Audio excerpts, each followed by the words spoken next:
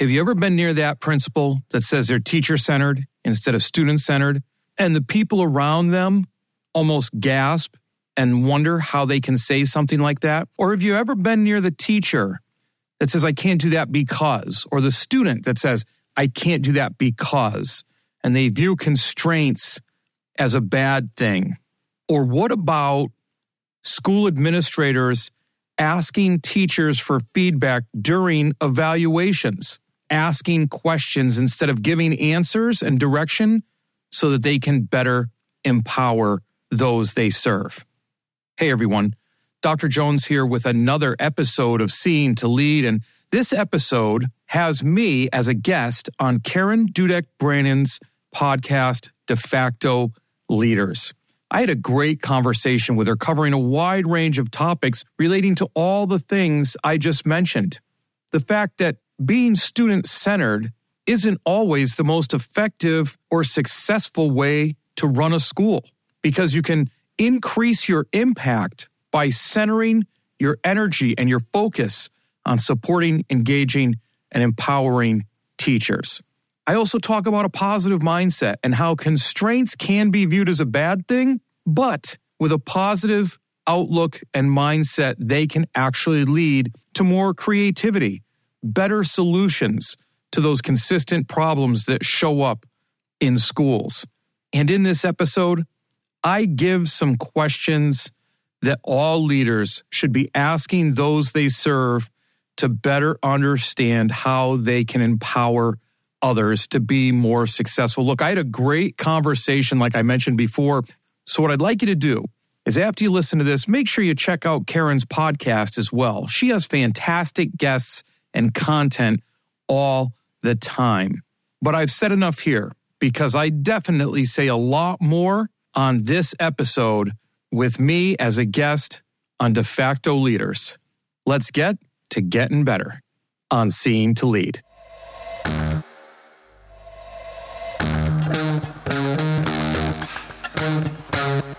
Dr. Chris Jones here, and welcome to Seeing to Lead, a show designed to help leaders increase their ability to effectively support, engage, and empower their staff through intentional practices so that they create an environment where everyone reaches their greatest level of success. On Seeing to Lead, communication rules the day as we hear voices from both teachers and leaders in an effort to examine perspectives, highlight misunderstandings, and provide steps to ultimately bridge the gap between what teachers need and provide through thoughtful dialogue. This show is about amplifying voices, creating understanding, and providing information to help everyone continually improve. I want to personally thank you for taking the time. Now, let's get to getting better.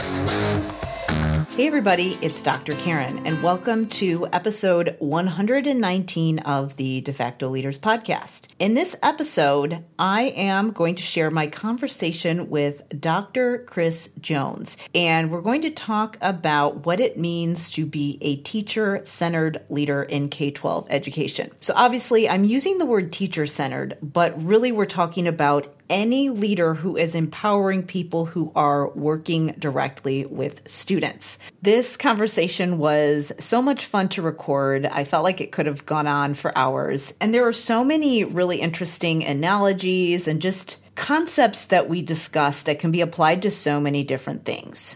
A funny story that I'll share before I get into Dr. Jones's background is that when we were planning out what we were going to talk about in this episode, as well as when I was a guest on his show, is that I actually had a couple really important decisions that I was kind of sitting on and procrastinating.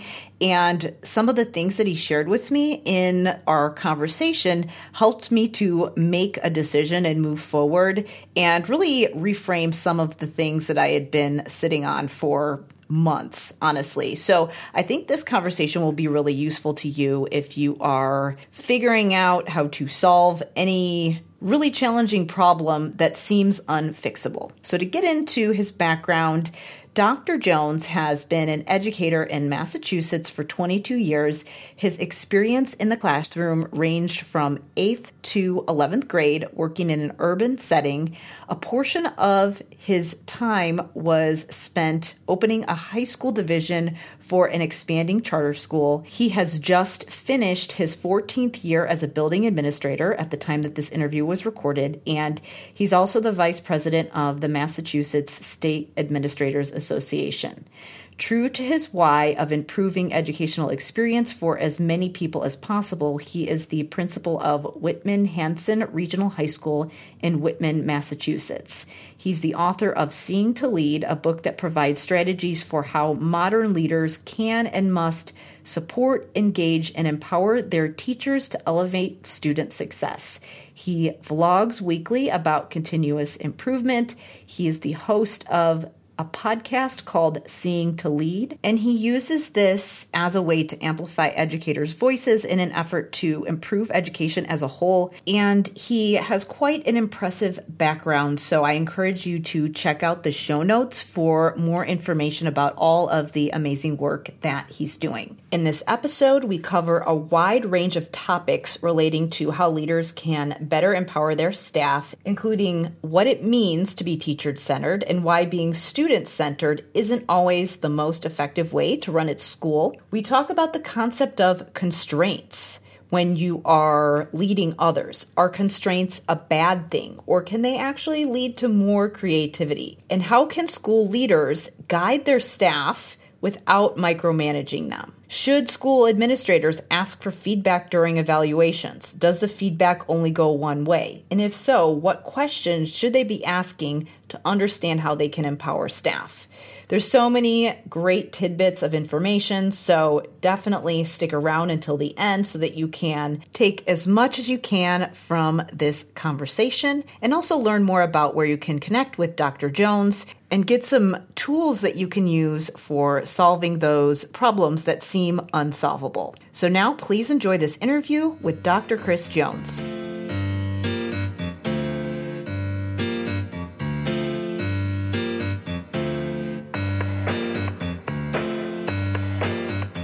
Today I am joined by Dr. Chris Jones. So thank you so much for being here with me today. Oh, thank you. I appreciate you having me on. I'm excited to talk to you today. Yes, likewise. So I know that we will have a number of different topics that we're both really excited about. So I thought you could just start off by just telling us a little bit about your background and how you got to where you are right now. Sure. It's been quite the journey. When I look back on it, it hasn't been a straight line, that's for sure. Education is a second career for me, and the career path that I looked like I was going to be taking and staying on before education was being a coppersmith. And I was convinced by family and friends that I should be teaching. And, I said to them all the time, especially my mother, who gives me a hard time about it to this day.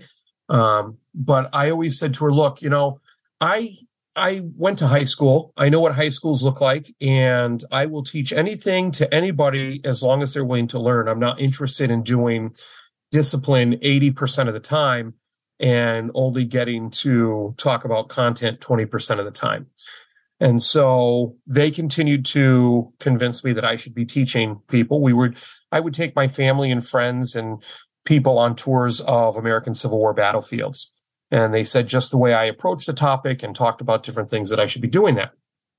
Well, I went back to school to become a teacher. And the first job I received, I remember calling my mother all excited about it. It's that first job you land. It was teaching history at an alternative high school. And so for your listeners who may not know what an alternative high school is, it's usually the last stop for students that basically don't fit the traditional mold of what high school is. So they're there because all day, every day in the typical school setting is not working for them for whatever reason, whether it's personal reasons, whether it's behavioral reasons, whether it's learning issues, just different things like that. Excuse me. But she laughed as soon as I said that, because typically also what is seen to be part of that is the idea of discipline. And I'll tell you, I started that and I never looked back. I absolutely loved it. I hit it off with the students. I got along with them well and taught them some things along the way. And then I went and ended up teaching in the inner city because I was just drawn to those types of issues and those types of students, I think, because I did not enjoy my high school experience. I did what I had to do when I got through high school, but I was not impressed with schooling. Let's put it that way. And so that plays into my current why that I've had for quite some time and just been able to vocalize over the past few years, the idea of improving the educational experience for everyone involved by being purposeful, acting with integrity, and building character. And so along those lines, I was teaching for a while, got the opportunity to move up to administration. And, at first, I still remember where I was sitting when I was offered to go with the principal that I was currently serving under. And it was a difficult decision for me at first. It was exciting, but it was difficult because I didn't want to stop having an effect on students. And I felt that age-old saying that you hear, the further up you move, the further away from the students you move, which there is a degree of truth to that. But then I started to think about I'd be able to affect a greater number of students because while I'd be moving out of the classroom, I wouldn't be moving that far. I was going to be an assistant principal and a special education team chair. And so I figured I would see a greater number of students than I typically would as a teacher in a classroom. And then the move to principal was another story. But what I found along the way was that by focusing on the teachers and becoming teacher-centered, that I could affect even more students in a positive fashion. So I didn't have to walk away from the students per se. I just had to make sure my focus was in the right place so that I could still have the positive effect on students that I wanted to. And that's where I find myself today. I'm the principal of a regional high school, and I continue to focus on teachers and making sure the teachers feel supported, engaged, and empowered in their work, because I don't want a teacher on a Sunday night dreading going to work the next day. So often you hear about people getting upset on Sundays. They waste the whole second half of their Sunday because they're worried about getting up and going to work the next day. Now, I'm not looking for cartwheels on Monday morning, but if a teacher comes in and they're in a decent mood about coming to work and they're not like, oh God, it's Monday, but they're like, oh, okay, I have to go to work tomorrow. When they come in and they're afforded the opportunity to be engaged in their work and do what they do best in a passionate way, there's no way students don't learn. It's a better environment for everybody involved. And that's where you keep people engaged in schooling, as it were, and you get them empowered to make changes that are needed in today's educational system to address the issues that students of today, not of 10 years ago, not of 20 years ago, are facing, and help them be more successful, whatever they define success as. Yeah. Oh, there's so much that you just said that I could go with. I want to dive into the idea of being teacher-centered because it seems like there's trends with just what's the big push, and there is a big focus on things being child-led and student-centered, and of course it should be about the students and the kids.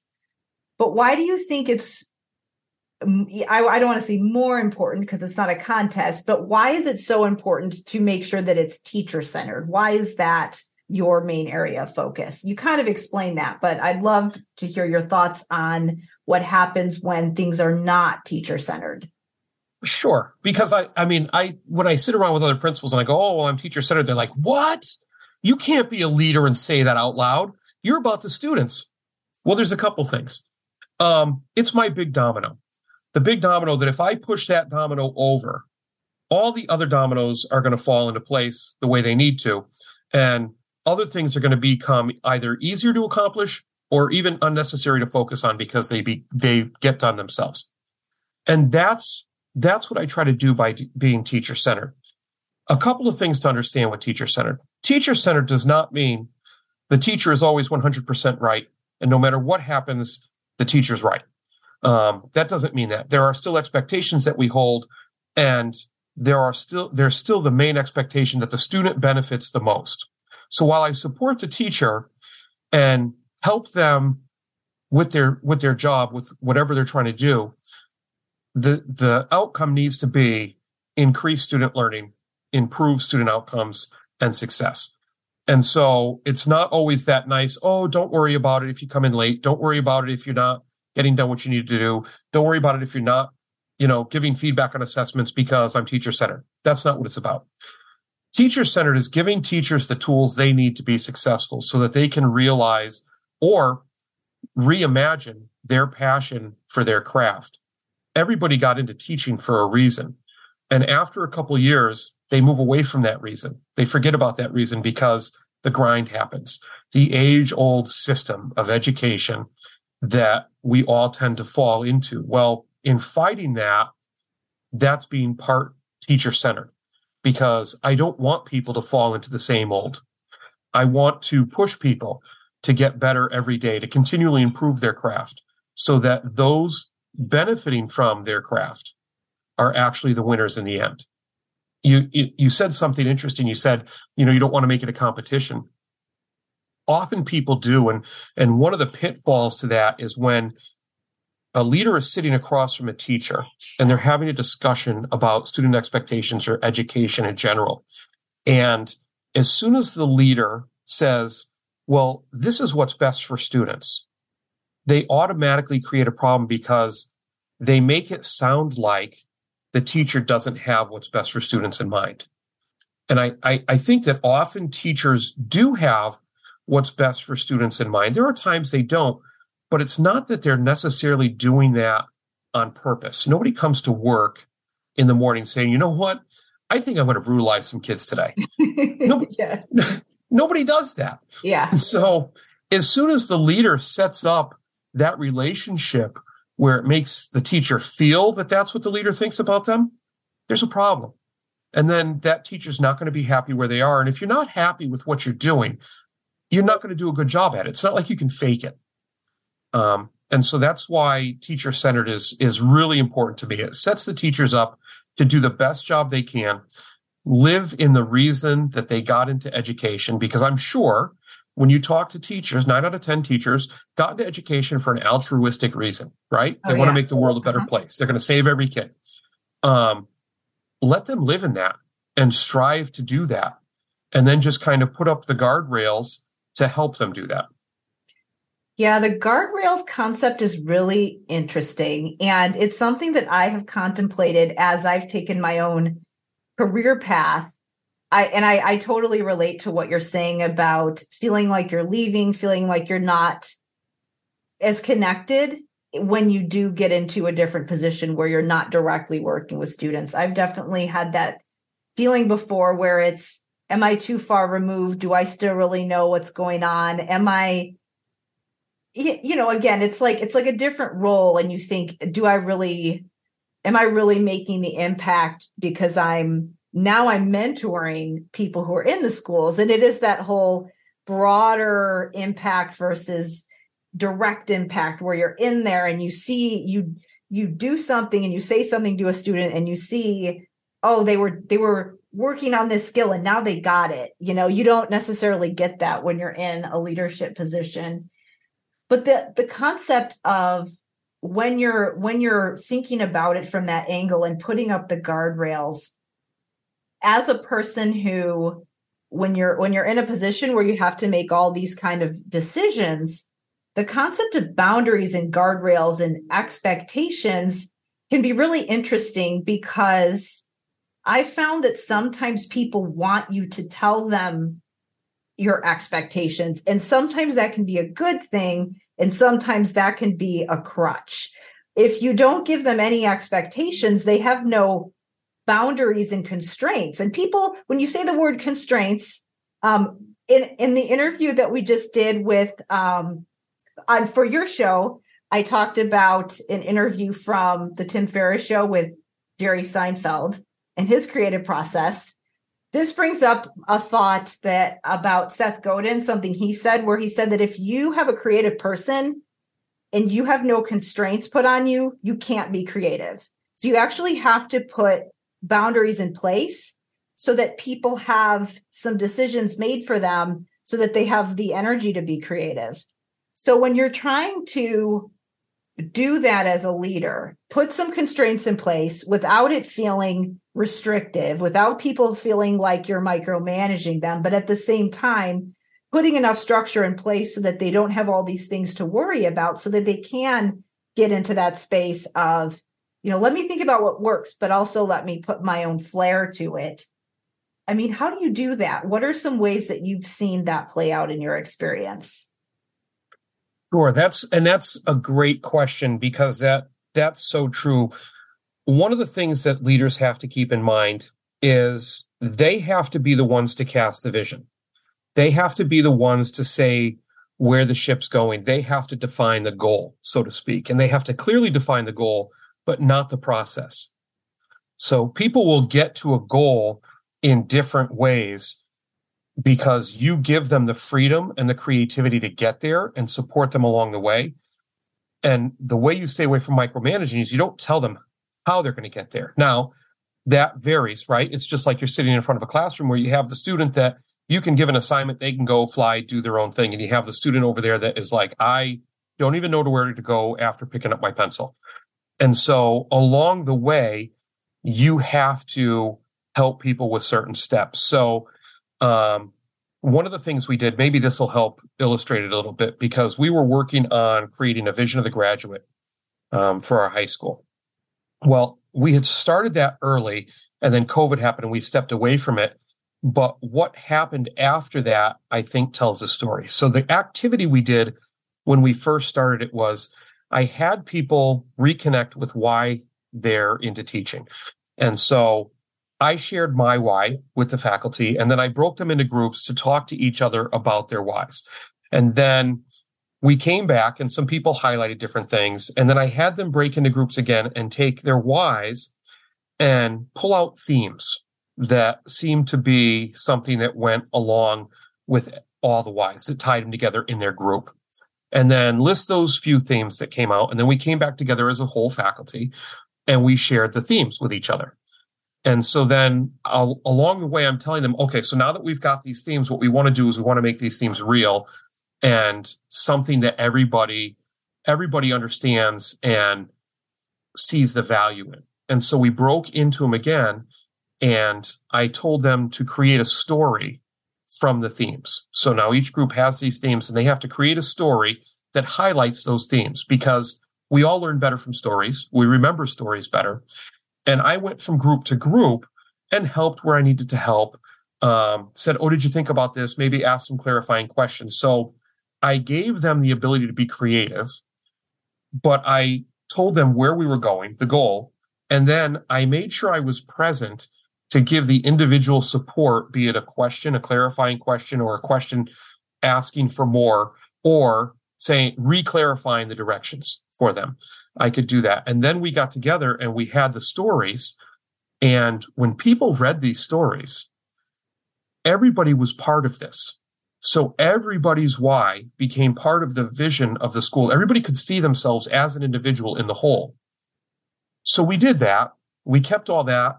And then COVID happens, right? So our focus goes somewhere else. Well, we just picked this process up again. I picked up all the documents that I kept with the stories, with the whys, with everything.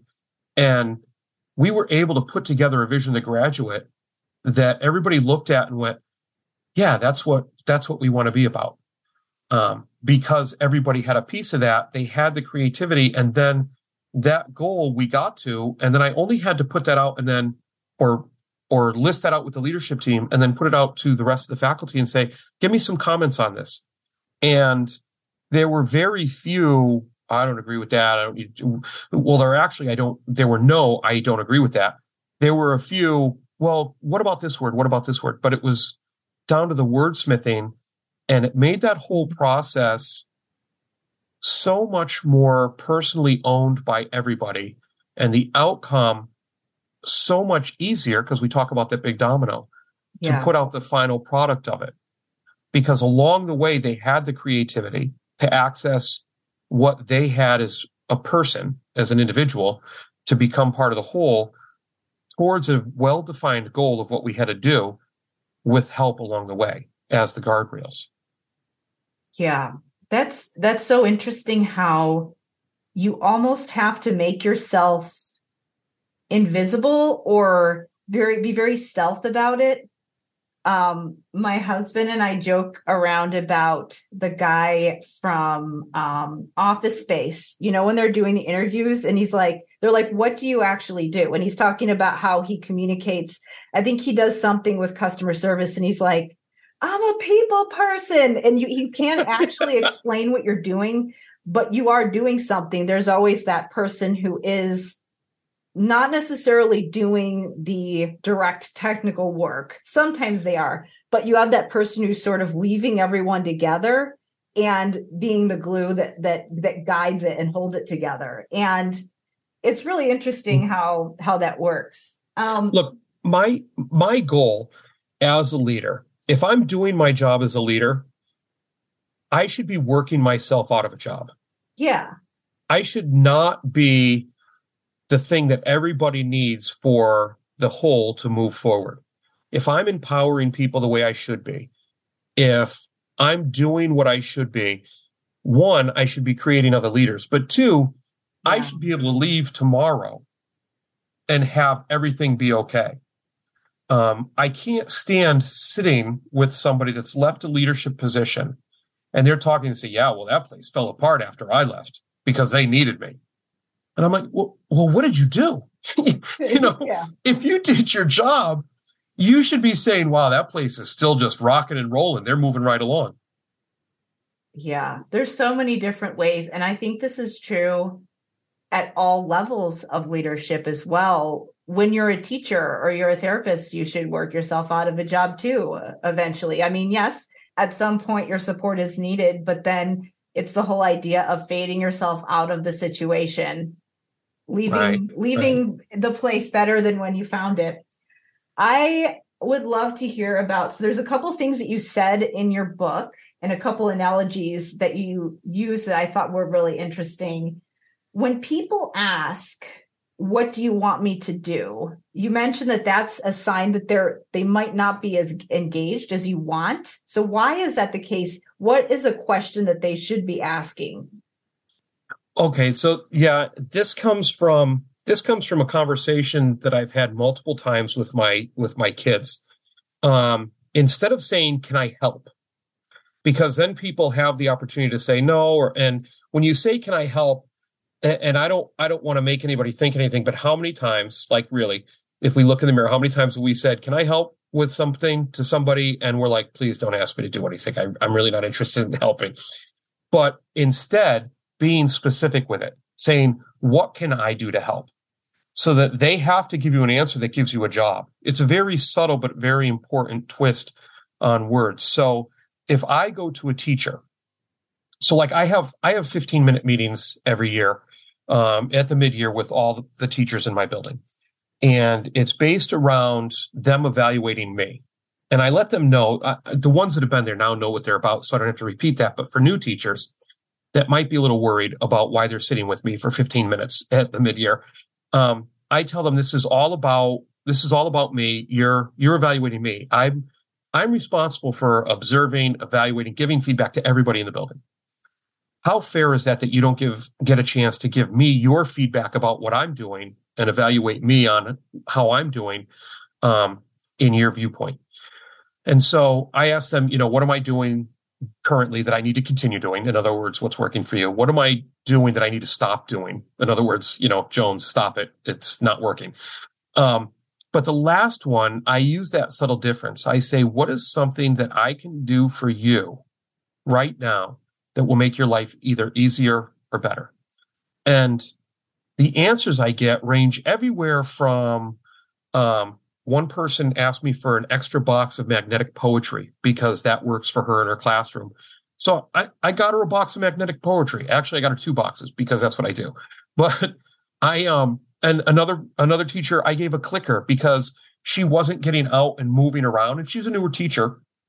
She wasn't getting out, moving around among her students enough because she had to keep going back and clicking her slides. So I got her a clicker so she could stand anywhere in the room and click her slides forward when she was showing kids different things.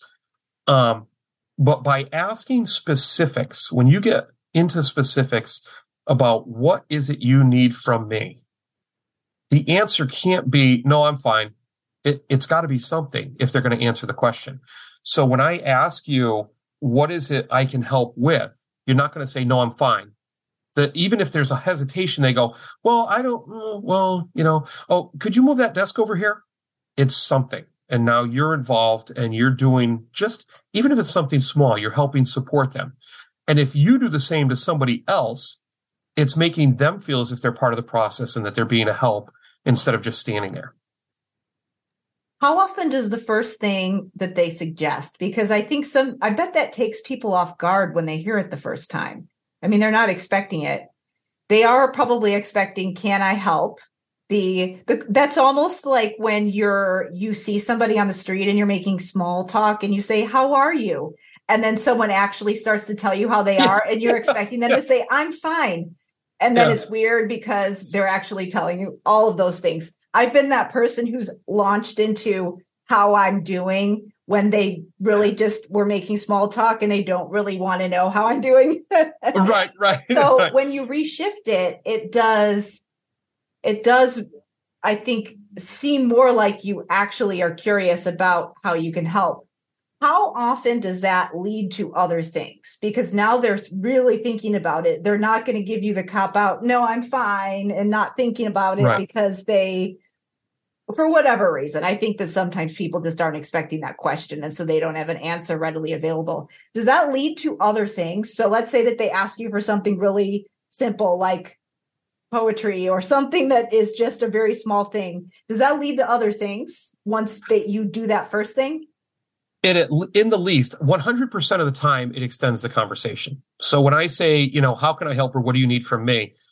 100% of the time, the conversation continues. So I remember just to go with the magnetic poetry thing, it led into a conversation about different things this teacher was doing in her classroom to engage the students in different ways and how she worked the magnetic poetry into her classroom. So that was a conversation. She didn't come up with something else that she did on top of that. But just about every time, teachers will come up with something that they can use, just something small. And I tell them, some of them I give a hard time to, and as you build relationships, the conversation's obviously a little different and a little easier going back and forth and casual. But some I give a hard time to and say, I'm going to ask you to do something incredibly difficult right now. I'm going to ask you to not think of your students or somebody else instead of yourself first. What is it you need from me? What can I do for you? And that will get them thinking about, I could use a little bit of this. And, then there's the jokes. I just ran out of money and time. But, they always come up with something. It could be anywhere from something as small as a clicker or magnetic poetry to, I'd really like to get into somebody else's class, but I can't seem to do that. To where then maybe I can get coverage for their class period. It also has led into, I'd really like time to work with this teacher or do something like that. And that's a bigger issue that then at least I'm aware of and we can work into moving forward and to take that into account or use in some other fashion. It's, kind of like, okay, well, who else here would like to have some time to work with this teacher? Of course, tons of hands are going to go up. So that's an issue now that we need to think about moving forward in scheduling. Or how we put our master schedule together. Yeah. I mean, that's really what I was getting at was just, the idea that it could extend the conversation. I'm going to take a quick break here and talk a little bit about the School of Clinical Leadership, my program for related service providers who want to take a leadership role in implementing executive functioning support. If you are supporting students who are getting referred for behavior problems or problems learning and following along in class, it can be difficult to know where to start when it comes to empowering teachers to make changes in their classroom. This is something that has come up a lot in my conversation with Dr. Jones with figuring out how to guide people in a way that feels empowering to them so that they can move forward and see success. Coming up in this conversation, we're going to talk about the concept of breaking things and putting them back together. Doing this effectively and getting support implemented across the day in your building does require a paradigm shift. And it does require you to rethink the way that you approach your role and approach the way that you provide services. And I help you do this in the School of Clinical Leadership. You can be a leader no matter what your job title is. You can learn more about the School of Clinical Leadership at drkarendudek-brannan.com/clinical leadership. Now let's get back to the conversation. On that same line of empowering people, can you share a little bit about the analogy that you described in your book with just the idea of building a cathedral and just the different levels when, do you know what I'm talking about? Yep. Yeah. It's about a vision. One person, one mason. It's the cathedral, three masons, and it's an older story. So I'm sure I'm going to mess up some version of something that somebody heard or recalling it from memory. I'm sure I'm probably not going to say it exactly as I wrote it in the book, but it's three masons you come across are working on a cathedral, and you ask each one what they're doing. And one says, I'm cutting this stone to make this over here. The next one you go to says, I'm building this wall. I'm being part of building this wall. And the third one you get to says, we're building a cathedral, and sees themselves as part of that bigger, long-lasting picture. And anybody that's read any history books or looked into how long cathedrals took to build, specifically in the Middle Ages, masons would work on them and they'd never see the end of the cathedral because it took longer than their life to build. And it talks about the idea of where people's vision is and what they're focused on. Are they focused on, and when I look at it, are they focused on just themselves and their world and their classroom? Are they focused on, and I say just the school, right? Everybody thinks, well, if I focus on the school, I'm really moving forward. Or are they focused on the overall outcome of all students that attend that school and the bigger picture? So it's about each picture becoming bigger and them seeing themselves as part of that and a valuable part of it. The person that's just making the stone, they're cutting smaller blocks out of bigger blocks. They don't really see why or understand why. And it's just the everyday. And it's easy for a person like that to become very disengaged. Mm-hmm. And when something comes up, a roadblock, a hardship, you lose them. The person building the wall out of all these stones, well, they see themselves as doing something bigger. And so they stay engaged longer, and they may start to feel a little empowered because they're making this thing that's bigger than just their contribution. They're part of a larger system. Well, the person building cathedral is empowered. They're making decisions. They see the larger picture as they go. They're becoming leaders in their own right to step forward and make something grander than themselves. Just like we were talking earlier when I said, the idea of a leader is to work themselves out of a job, because it's not about me. It's not about the other leader. It's about what goes on in the bigger picture, to where I should be able to remove myself, and it goes on and makes things better for everybody involved. The students, once they leave school, I hate the idea of, when you get out into the real world, we should be making schools like the real world. That, right? That's a whole other conversation. Yeah. We could do a whole other podcast show on that. Oh yeah.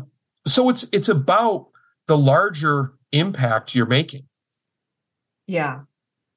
It reminds me of something, I think I read it in some leadership book where they were talking to a custodian. Do they say, I'm taking out the trash, or do they say, I'm keeping this building clean so that students can learn? Absolutely. That's what it's all about. Are you just teaching students grammar, or are you teaching them how to better express themselves? Mm-hmm. It's that subtle. Again, why is it that so many important differences in how we approach things are subtle, but so important? Yeah. The language and the questioning is really important. I think it's important across the lifespan and at every level of leadership, whether it's the principal who's talking to the teachers, whether it's the teacher or the therapist talking to the students. That concept of shifting your language when somebody is in the middle of a difficult task and you're getting them to think about the steps, but also when you're not wanting to do the steps for them. And yes, sometimes they need you to model it if they really, sometimes they need that.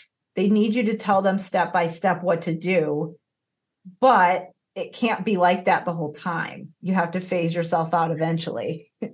That reminds me, and you bringing up the piece about the cathedral. I tell another story in my book about I think it's the rabbi he's this world famous rabbi, and he has a visitor come see him. And this visitor comes to see him from the U.S. and the rabbi's in Europe. And the man from the U.S., this gentleman has all the answers that he could ever dream of. And so he goes to visit him, goes up to the house where he lives in the apartment building, gets up to his apartment and enters the room, and there's nothing. And again, I'm paraphrasing, just going really quickly. Enters the room, and there's hardly any personal belongings in the room with this rabbi that's sitting there. And he's world famous. And the man is actually taken aback. And he says to him, you're this famous individual who gives the best advice and leads people to greatness. Where are all your belongings? Like, this is an ornate building, but when I get to the room that you're in, it's plain and there's nothing here. And the man looks back at him and he says, you're here. Where are all your belongings? And the man retorts back to him. He says, well, I'm just passing through. And the rabbi looks at him and he says, so am I. So am I. And it speaks to the idea that we are all just passing through. And so when we look at the big picture, we're better able to grasp that than get tangled up in the small everyday things that come up that will derail us if we give them the attention to do so, and we lose our focus on what we're actually trying to accomplish. Yeah. Oh man, I can think of so many different situations that would apply to, especially when you're in a position of leadership, and I'm saying this as being in an official, a principal. You consider yourself to be in a leadership position, and I think that therapists and teachers should consider themselves to be in a leadership position as well. But understanding your long-term goal and not getting sidetracked with all these things that come up. So another thing that you mentioned, just on the theme of just being teacher-centered versus being student-centered, and just understanding how you can guide people to be able to understand their why, you like to see if students can answer certain questions. What kind of questions do you like to see students being able to answer?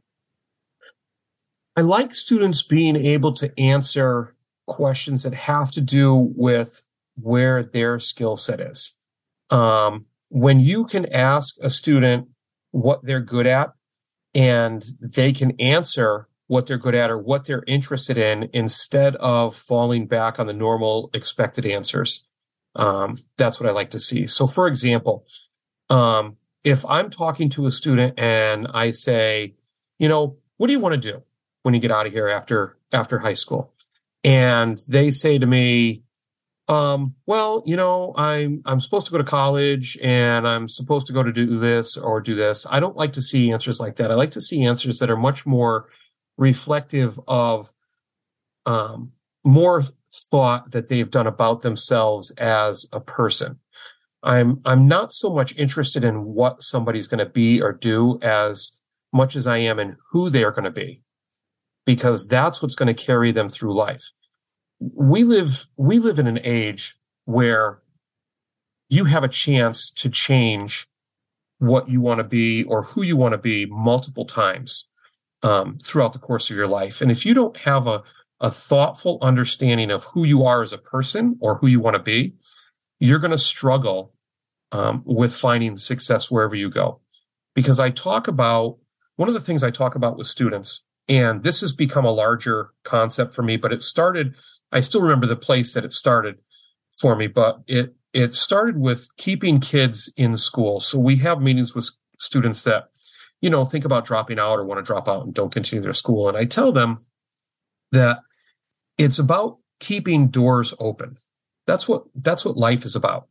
And by default, as we grow older, certain doors, and these are doors of opportunity, certain doors close. It's just what happens because we make certain decisions, we move on to different aspects of our life. So those doors close to us. And once a door closes, it closes forever. One of the things that we need to make sure we're doing is as we go through life in such a way that we are thoughtful and keep as many doors open as possible for as long as possible. Because once we get to a certain point in our life, we may not like doing what we're doing. But if we have a clear understanding of who we are, we can easily shift to something else. Like, I thoroughly enjoyed being a coppersmith. Something about working with my hands, that finished product, that molding, great. I liked that. Well, eventually, I got a little tired of that, and I said, well, let's see if I can branch out and do something else because I am interested in doing this. And it was that broader understanding of what impact I wanted to make in life that led me to that. I have two sons, and it's funny because I get some questions sometimes because one just got accepted into it, but they both go to a vocational technical school. Now, I'm the leader of a public high school. There's always that fight between public high schools and voc tech high schools about funding and political stuff and all that, where people look at me and they say, what are you kidding me? You sent your two kids to a voc tech high school? I said, absolutely, because they know who they want to be. And that looks to be at this point the part that is going to help them move forward more because they've questioned themselves. They've examined themselves about what brings their passion alive, what makes them happy in life. Obviously, still looking forward to what you can do for a career. But if somebody follows what works for them in life based on who they are, they're not going to run into a problem because they're going to find themselves in a situation where they can be who they are. And that's going to lend itself to the most success.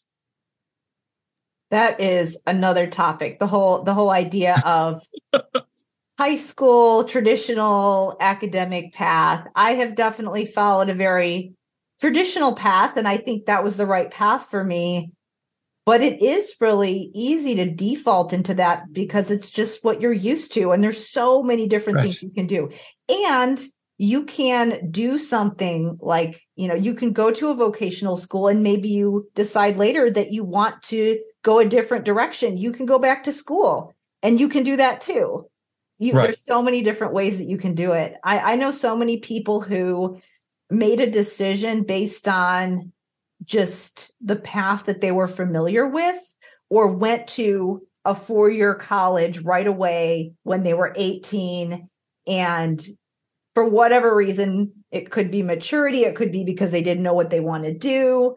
It just didn't make sense for them to do that. And I think you have to start having those conversations when kids are younger, even in high school. And like you said, the topic of academic versus varied experiences in high school and even in elementary school, that could be a whole other episode. Okay. We should do a series. Yes. Oh my gosh. Yeah. I'm just thinking my brain is going in so many different directions, and I know that we are getting close to the end here. We have to talk about kintsugi before we wrap up here because we were having this conversation prepping for this show and a couple other things that we're doing together, and that came up. And I really like that. It tied into some other conversations we had about the idea of finding cracks in things and helping that to shine the light in, and being okay with having this thing that we've created and breaking it so that we can rebuild it. I don't know about you, but one of my cognitive distortions of choice is the sunk cost fallacy, where but I built this thing and it's already made and it's a waste if I just take it apart and rebuild it. And I think that a lot of people get stuck in that at all levels. So can you share a little bit about how you have applied what kintsugi is, how you use it in the way that you work with your staff and just life in general? Sure. I've got example after example. I'm great at breaking things. Kintsugi is an ancient Japanese art form. And it's if you don't know what it is and you haven't looked it up, just go on Google search and look up some images. And it really is beautiful. What it is breaking pottery and putting it back together they usually use like a gold filling as a joiner or a silver filling as a joiner. And what it does is highlight that from our cracks, from our defaults, from our uniqueness as individuals, that's what makes us beautiful. And that's what is the strongest aspect of us. And before Kintsugi, it was the idea of welding, because I've worked with metal and things like that, or soldering joints together with copper. When you break two pieces of metal and you weld them together, that's the strongest part of that metal, is that weld that has fixed that default. So the idea of Kintsugi is, it's funny because I tell my assistant principal this all the time. My assistant principal is so skilled in an area that I'm not as skilled in, and that's logistics. He loves puzzles. This guy does puzzles for fun outside of work. But I can have an issue, look at him and say, hey, I want to do this with the school. I think this is a good idea. I can't figure out how to make it happen. He'll go home and he'll come back the next day with like 3 different scenarios about how we can fit it into the schedule, different things like that. Kintsugi is the act of having a problem. And it first came to us where I utilized it during COVID. We were trying to figure some stuff out. And it had to do with scheduling and how we're going to have teachers teach. It's when half the school's in, half the school's out, so forth. Without going crazy into details, anybody that's been there gets it. But I looked at him and he tried to figure it out. And I was standing in his office and he looked at me and he said, Chris, I just can't figure this out. And I said, well, what we need to do is some Kintsugi. And he looks at me, he goes, what do you mean Kintsugi? And I go, Kintsugi, ancient Japanese art form, you break pottery, put it back together, and it's awesome. And he said, I'm not sure I'm following. And I said, what we need to do is take what we have, the structure that we have, we need to break it. He goes, what do you mean break it? I said, just smash it. Forget it. We're trying to figure out a solution within the structure that we've created. Well, clearly, if we don't have an answer, we're not going to be able to do that because we're living in the world that we created. So we need to break that, get outside of the structure that we've created to create a new structure. And so we talked about it a little bit and laughed about the weird idea of Kintsugi and how we could apply that to education. And lo and behold, he came back to me the next day and he had 3 answers. He said, I just tore it all apart. And what if we did this, and just started moving everything everywhere and came up with an answer? Whenever you have a problem that seems so tangled and a mess, it's often because we've constructed answers based on issues that we've had. So our final product that we're looking at is more a series of Band-Aids than it is a solution. And so what we need to do is just smash that whole thing and come up with a solution that works based on the problem that we have. Not try and put another Band-Aid on it, because eventually, as we all learn, there are no more Band-Aids to fix the issue. So when you break it, you put something together that works, and suddenly you look at it, it's like, where have you been all my life?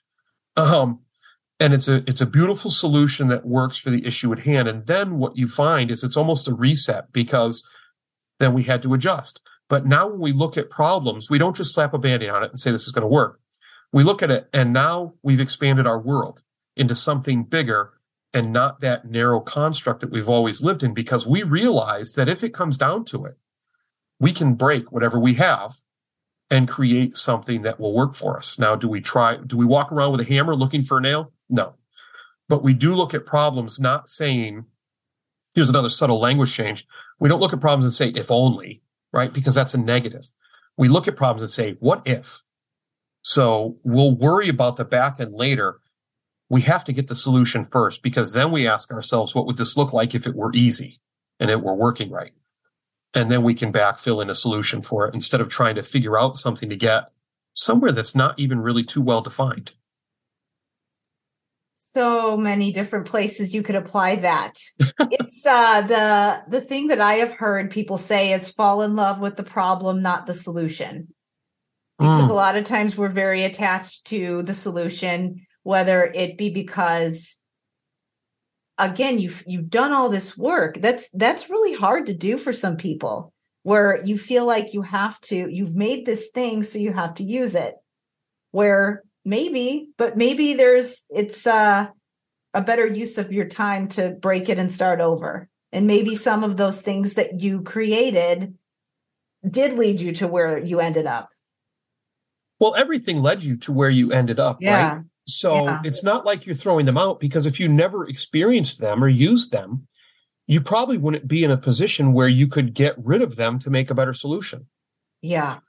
So it's not that you're turning your back on something. It's that something has reached the end of its usefulness. And so you just need to move on to something else. It's funny. I don't know, and that is a mindset, because we take things very personal. And that's a human trait. Mm-hmm.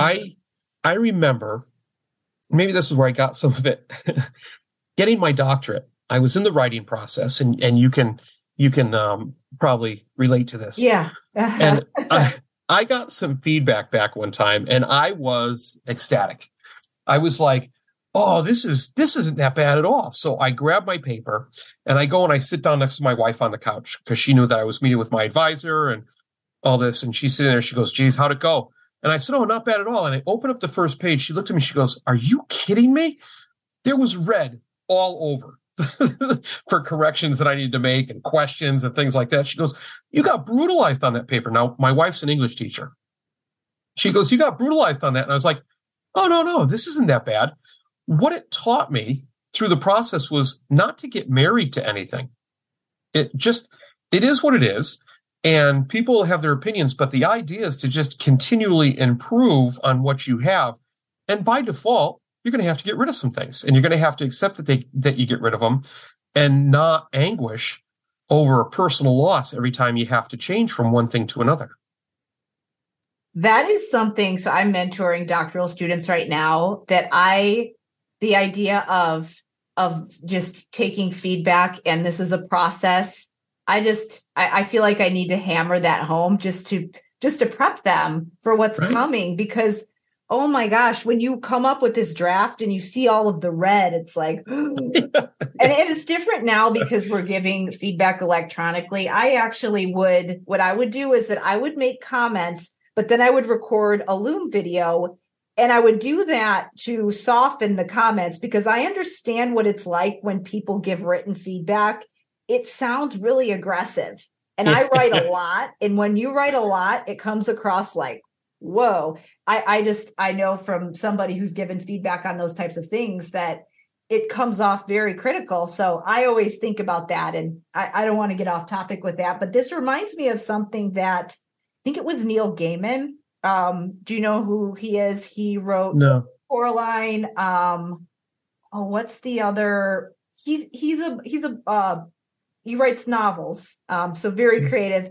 He was talking about creative process, where what he used to do is that he would write his first draft in like actual on notebook paper. And then when he would transfer it over to a written document and you would have to cut stuff out, it would actually be less work for him to not put it in versus you already wrote it out and now you're deleting it. So for him, it felt like that process of breaking the draft and putting it back in was actually less work than you wrote it down in a written document and now you have to take it off. That feels like lack. And the other one feels like, oh, here's this thing that is less work for me. And I thought that was a really interesting reframe. And I always wonder if there's ways that we can look at things like that as, it's not a waste that we did that. It's actually something that we're just using going forward. I thought that was I think that's always useful to find ways you can reframe it. But there are times when you just have to accept that things are different now. The whole idea of things, they were useful and now they're not. Just Right. the world changes. It doesn't mean it was a waste of time. It just means that things are different now. Like I can just think of so many different examples. Blockbuster, for Oh, yeah. example, Yeah. I mean, they were doing really well for a while. Was it a waste of time that they were doing what they were doing? No, but things Right. change, So I don't know. There's so many different examples of how the world is just different. Shopping malls, remember Right. when that was just the cool hit place to be, and now we have Amazon, and it's different now. Yeah, we could go on and on. Well, do you have any, before we wrap up, I know we've talked about a lot of different things, any other bits of advice for, I would say, people who are in a position where they want to feel more empowered? What's the best parting advice that you could give to them that we haven't already discussed? Ooh, people that are in a position and they want to be more empowered. I think the best thing they can do is find the person that would be responsible for them being empowered, because there's nothing worse than somebody taking that step. And this has to do with the flywheel that I explain in my book. Mm-hmm. Than a person taking that step and being not supported or pushed down when they get empowered, because then you get the negative feelings. You don't just get the negative feelings of, oh, I failed at that, which inevitably, if you're trying to step outside of your comfort zone, it's going to happen. And that's when you need the support to get back on the horse, so to speak. But they have the negative feeling of, what's the point? And so when you have that self-talk, you're defeated before you even start. And there's no way you can be successful. So the first thing, or the most important thing to do, is see who could be responsible for supporting you and being empowered. Now, that could be a department chair, that could be a curriculum coordinator, an assistant principal, whatever title you're looking at, or that person that can do that.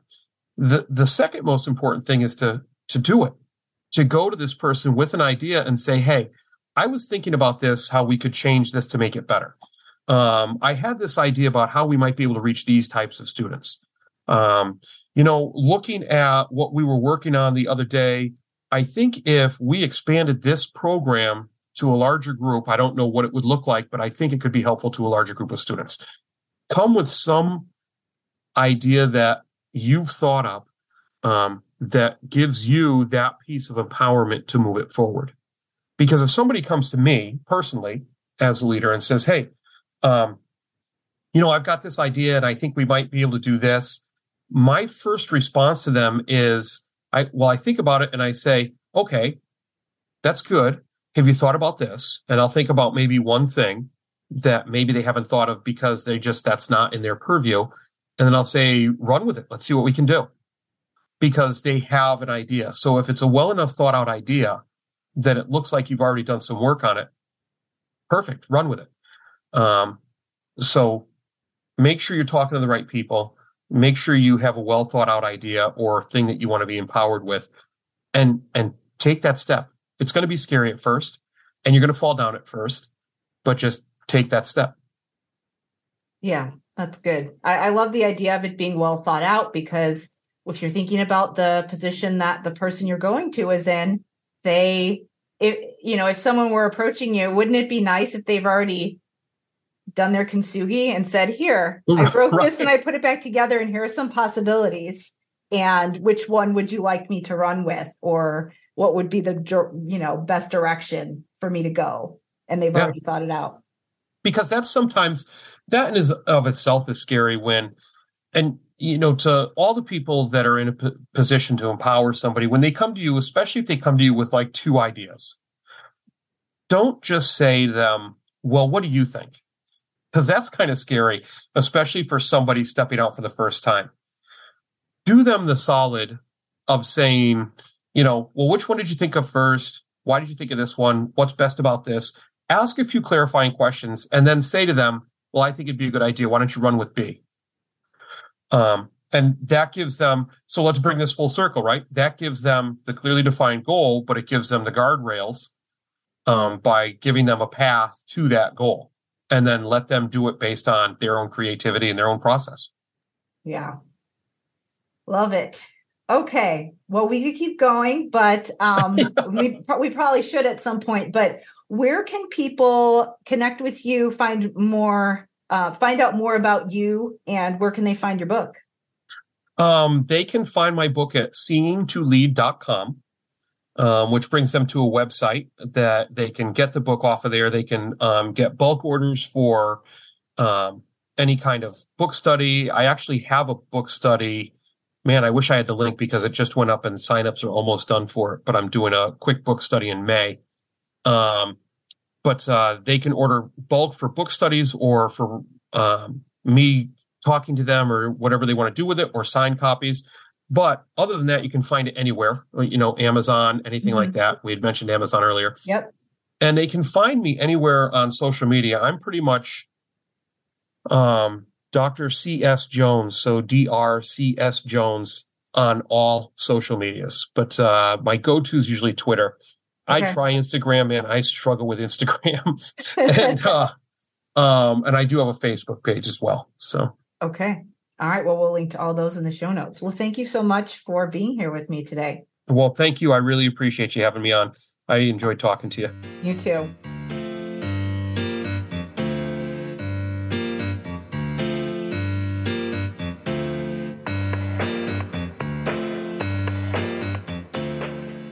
Thank you so much for listening. Make sure that you check the show notes for all of the resources and places you can go to connect with Dr. Jones. And also be sure to check out his podcast. I am a guest on his show, and we talk about the concept of shifting from planning for therapy to planning for service delivery. It goes along with the concept of breaking and rebuilding things so that you can make things stronger. So definitely check it out. It was a great conversation. Well, that's a wrap, but not the end. Next step, be sure to take action on something you heard here today. Hey, thanks for listening to the Seeing to Lead podcast. If you would like to connect for any reason, email me at drchrissj@gmail.com or catch me on Twitter at Dr. C.S. Jones. If you've gotten any value from the Seeing to Lead podcast today, you can help me and other leaders create a world-class environment through a teacher-centric approach by subscribing to the show, leaving an honest rating and review, and sharing this episode on social media with your most valuable takeaway. Also, one last thing. Have you had a chance to pick up my latest 5-star rated book yet? Grab your copy of Seeing to Lead anywhere you buy books or at seeingtolead.com. That's seeingtolead.com, where you can learn more and continue to improve. Now go have a successful week.